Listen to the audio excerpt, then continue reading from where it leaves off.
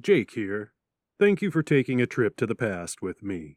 The original podcast version of The Americans will be released weekly, but if you don't want to wait, then go to jakebible.substack.com and become a paid subscriber. You'll receive access to all of The Americans as well as early release novels, audiobooks, and other exclusive extras.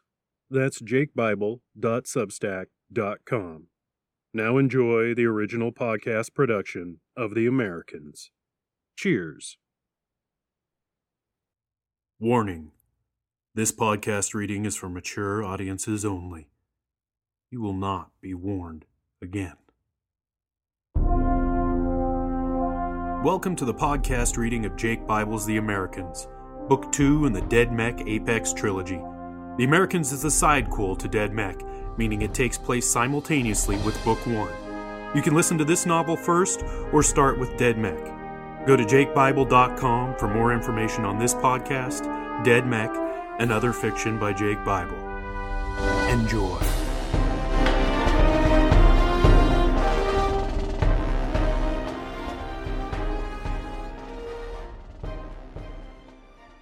Welcome back to The Americans, y'all.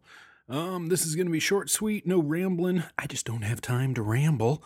It's also going to be a very short episode just because I don't have time to put out a long episode.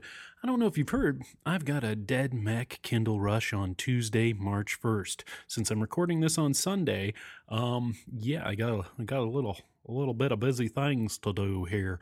So, it's going to be a short episode. You guys are going to be pissed. I know I'm going to catch hell for it. But what you can do, I could just not release an episode, and then I'd catch even more hell, and then you wouldn't even get a little taste of the next episode, and it just all would have spiraled down. But, like I said, I have a Kindle Rush coming, so set your calendars, set your reminders. March 1st. That's Tuesday, March 1st. Head on over, purchase Dead Mech, the Kindle version. We're going to see how high up the charts we can push it.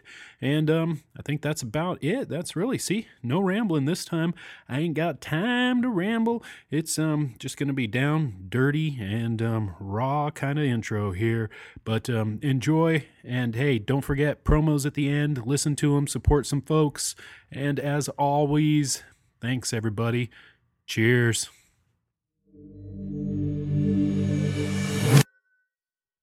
Chapter 4. General Fitzroy tossed the Dataplast report across the room and punched his desk again and again and again until the wood top began to crack. "Feel better, sir?" Corporal Stevens asked. "I'm sure your desk had it coming." "Fuck off, Stevens." "Yes, sir." Fitzroy stood up and walked to the bay window overlooking the Suffolk American Military and Intelligence Complex. He watched American troops training in the staging field, newly called up rookies, just kids really, getting the hang of their shock suits and weaponry. Veteran troopers milled about, giving them pointers, sparring, giving the rookies shit when needed. Fitzroy bent down and retrieved the report. "Ghosts are one thing," Fitzroy said. "We have plenty of those off the books. That's the fucking point of ghosts. But a vessel? First I've heard of it." "Me too, sir," Stevens responded. "You want me to get Colonel Masterson, sir? The report indicates he's signed off on the project." "No, Corporal. That isn't necessary." Stevens cocked his head for a moment, then nodded. "Sir, I have Prime Minister Lane on the comm. Shall I put her through?" "Been waiting for this call," Fitzroy sighed. "Yeah, put her through." He walked slowly back to his desk. "Yes, sir. The PM is on channel 135. "Thank you, Corporal. Dismissed." The corporal saluted, nodded, turned about face, and left the office. General Fitzroy took a deep breath and activated his comm. "Madam Prime Minister, I'm glad you called. I've been going over the Gramercy report, and—" "I called you, General, and I need you to listen," Prime Minister Lane said, her voice harsh and abrupt. "I don't know what you Americans are playing at, but an act of deceit like this will not be tolerated. You are to order all of your community-embedded family combat units back to your base and remain there until the King has had a chance to consult with Parliament and the League of Monarchies. Do not think this will go unpunished." The general played the words over in his head several times before responding. "I'm sorry, Madam Prime Minister, but I don't have a good goddamn idea what you're talking about," he said, pressing the summons button for Corporal Stevens. I can assure you that I did not have knowledge of an unregistered American. In fact, I'm beginning to think the LOMSD has their facts wrong, and this entire— "Do not lecture me on who has their facts wrong and who doesn't, General," Prime Minister Lane shouted. "Until this matter is cleared up, I expect, and the King expects, full cooperation. There is an LOMSD team being dispatched to your base. They will be allowed access to any and all information they deem necessary to their investigation. Any resistance from you, General, could mean the revocation of your sanctuary status by the King and the expulsion of all Americans from the United Kingdom. Am I clear?" Corporal Stevens burst into the office, waving frantically. "I understand, Prime Minister," General Fitzroy answered through gritted teeth. He placed the comm on mute. "What, Corporal?" "Sir, I have reports of family combat units being found executed in their homes," Stevens exclaimed. "All units had special data techs among them, sir." The general activated his comm once again. "I'm sorry about that, Prime Minister, but, new developments have come to light. Are you aware that several family units tasked with data techs have been reported executed?" There was silence on the other end for a moment. "I wasn't aware of that, General. I am sorry for the losses." The general narrowed his eyes. "Sorry for the losses? Prime Minister Lane, I believe you are keeping something from me. Now, I will welcome the LOMSD investigators when they get here, and I'll make sure they are assisted within reason." "General Fitzroy," the Prime Minister shouted, "you will comply with my order, or there will be serious, permanent consequences." The general laughed. "I agree with you there, Prime Minister, but I warn you not to start something you cannot finish. I certainly hope your office hasn't had anything to do with the attacks on American FCUs. That would be unfortunate. Good day, Prime Minister." He disconnected the comm. "Now I want to speak to Colonel Masterson. Get his ghost ass in here." Colonel Richard Blue Masterson watched the rookies struggle with the BC, their jack points still not used to full integration. The skin around the points was raw and pink, and many of the rookies dropped their shock suits before even getting the first point to connect. "Come on, you fucking wimps!" he shouted. "Every one of you is a disgrace to the American name.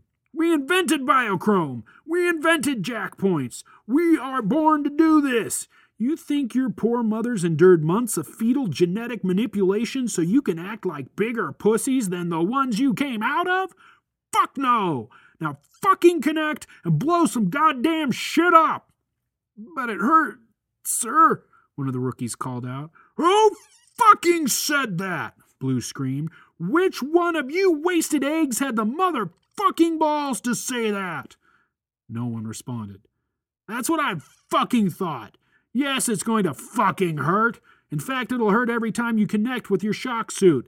This is adaptable armor that responds to your genetic code and is controlled by drilling tiny little fucking spikes into those bloody holes all over your body. Does any part of that process sound like it won't fucking hurt? Now, the next motherfucking shitbag that complains will have a jack point inserted into their ass by me personally. Do you fucking stand?" "Sir, yes, sir," the rookies yelled, doubling their efforts. "Colonel Masterson," Corporal Stevens' voice called over the comm. "General Fitzroy would like to see you ASAP." Masterson growled, then stared down each rookie until they couldn't keep eye contact. "I'll be right up," he finally responded. "You fucking pussies better be suited up and already blasting shit to fucking Kingdom Come by the time I get back. If any one of you cannot hit a target at 50 yards, then you will all fucking sleep in those things. Do you understand?" "Sir, yes, sir." Mr. Stone let the water run over him, his forehead pressed against the slick tile. "Agent Stone?" a voice called out. Stone refused to respond. "Agent Stone, are you in here?" "What kind of fucking question is that?" he thought. "Every holocam in this fucking shower is watching me right now." "Agent Stone, if you are in here, please respond," the voice said, louder, closer this time. Mr. Stone sighed, reached out, and shut the water off. "What?" A young man stepped to the shower room door and peered through the steam. "I've been instructed to escort you to conference room 13. You have a new assignment and will be briefed in 5 minutes. "Can I fucking put a towel on?" Stone growled, pushing past the man and stepping to his locker. "Well, Of course, the young man stammered. I mean, you have time to get dressed. Stone fixed a cold gaze on the man. I thought you said I had 5 minutes. Which is it? Time to get dressed or 5 minutes? You should be exact when giving a time frame. The young man blinked repeatedly, obviously confused. Mr. Stone waved him off. Never mind, he said. Tell them I'll be right there. But, sir, I was instructed to escort me. Yeah, I heard you. I don't need an escort. I know where conference room 13 is. The young man began to protest, but before he could get a word out, Mr. Stone was in his face, his left hand clamped on the man's crotch. You want to keep these? Stone snarled. Or do you want to be known as Agent Eunuch? The young man swallowed, but didn't answer. Stone let go of the man's balls and pulled a pair of boxers from his locker, slipped them on, then grabbed his uniform. I'll be right there. The young man nodded, turned, and fled the locker room.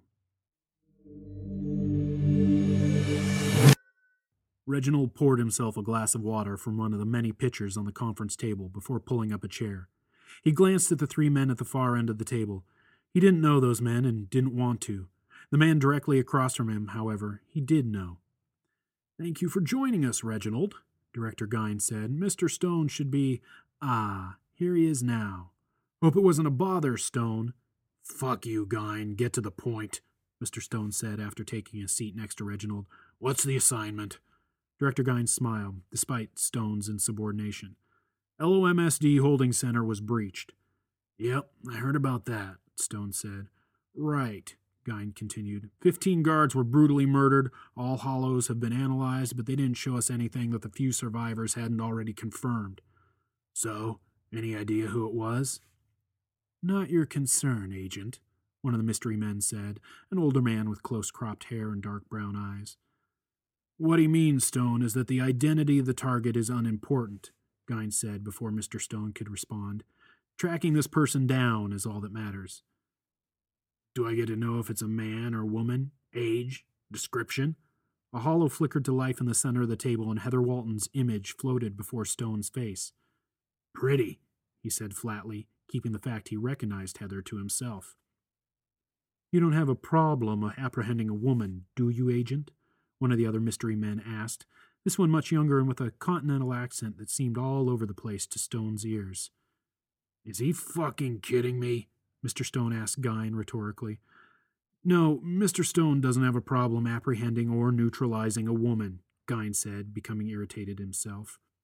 No neutralization, the third mystery man insisted, a man similar to Stone, plain in every way. We need this target alive. Your job is capture only. Stone fixed his gaze on Director Gyne. Any idea where I start? Gyne tossed a hollow disc at Stone. The agent caught it easily. You can study that on your way to the American base. You'll be going under the guise of investigating the Gramercy incident, but that is a smokescreen. Your key objective is to find information on Miss Walton, Gyne said as the conference room door opened. Agent Turner here will be your driver and assistant, along with Reginald, of course. Mr. Stone turned in his seat to see the young man that had been sent to retrieve him from the shower. You'll be dead before sunrise, Stone said. Get me someone a little less green. Reginald snickered lightly. Director Gyne leaned forward. Do you think this is all we are dealing with right now, Stone? Gyne said. We are executing a shift of power the world hasn't seen since the Brimstone Wars, as you are well aware. All experienced agents are occupied at the moment. Agent Turner is the best you're going to get.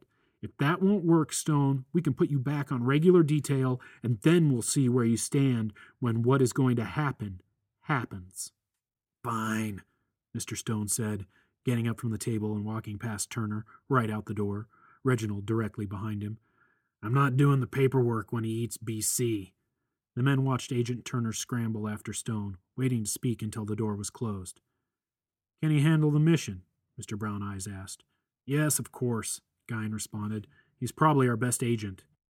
Well, your best agent was just beaten by 2 kids and a security guard, Mr. Plain said. Hardly inspires confidence. As long as you're telling me everything, Director Gyne said, then Stone will be fine. The 3 men remained silent. That is everything, right? Gyne insisted. You've been told all you need to know, Mr. Gyne, Mr. Continental said. Thank you. You may leave. Gyne stared into the hard faces of the 3 men, smiled, and nodded. Of course, sirs. I will keep you appraised of the situation as I gain more information. We know you will, Mr. Brown Eyes said. Oh, and Director. Yes, sir. Try to stay off the hollows if you can. It doesn't reflect well on your status with us. We prefer to stay a little lower profile. Considering what is about to happen, I'm surprised low profile is in your vocabulary. Yes, well, until then, can you stay off the hollows? Director Gine nodded again and left the conference room, activating his comm as he went. Get me stats now, he barked. I want progress reports on every single mission in play.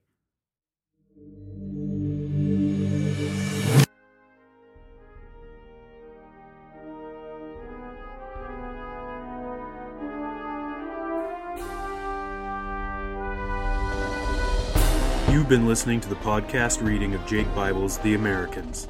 This novel and recording are protected under whatever latest, greatest Creative Commons license is out there currently. Share this all you want.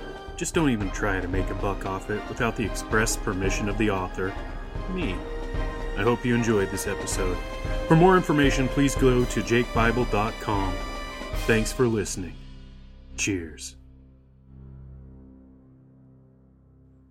Thank you for listening to this episode of the re-release of the original podcast production of The Americans. Don't want to wait each week for a new episode?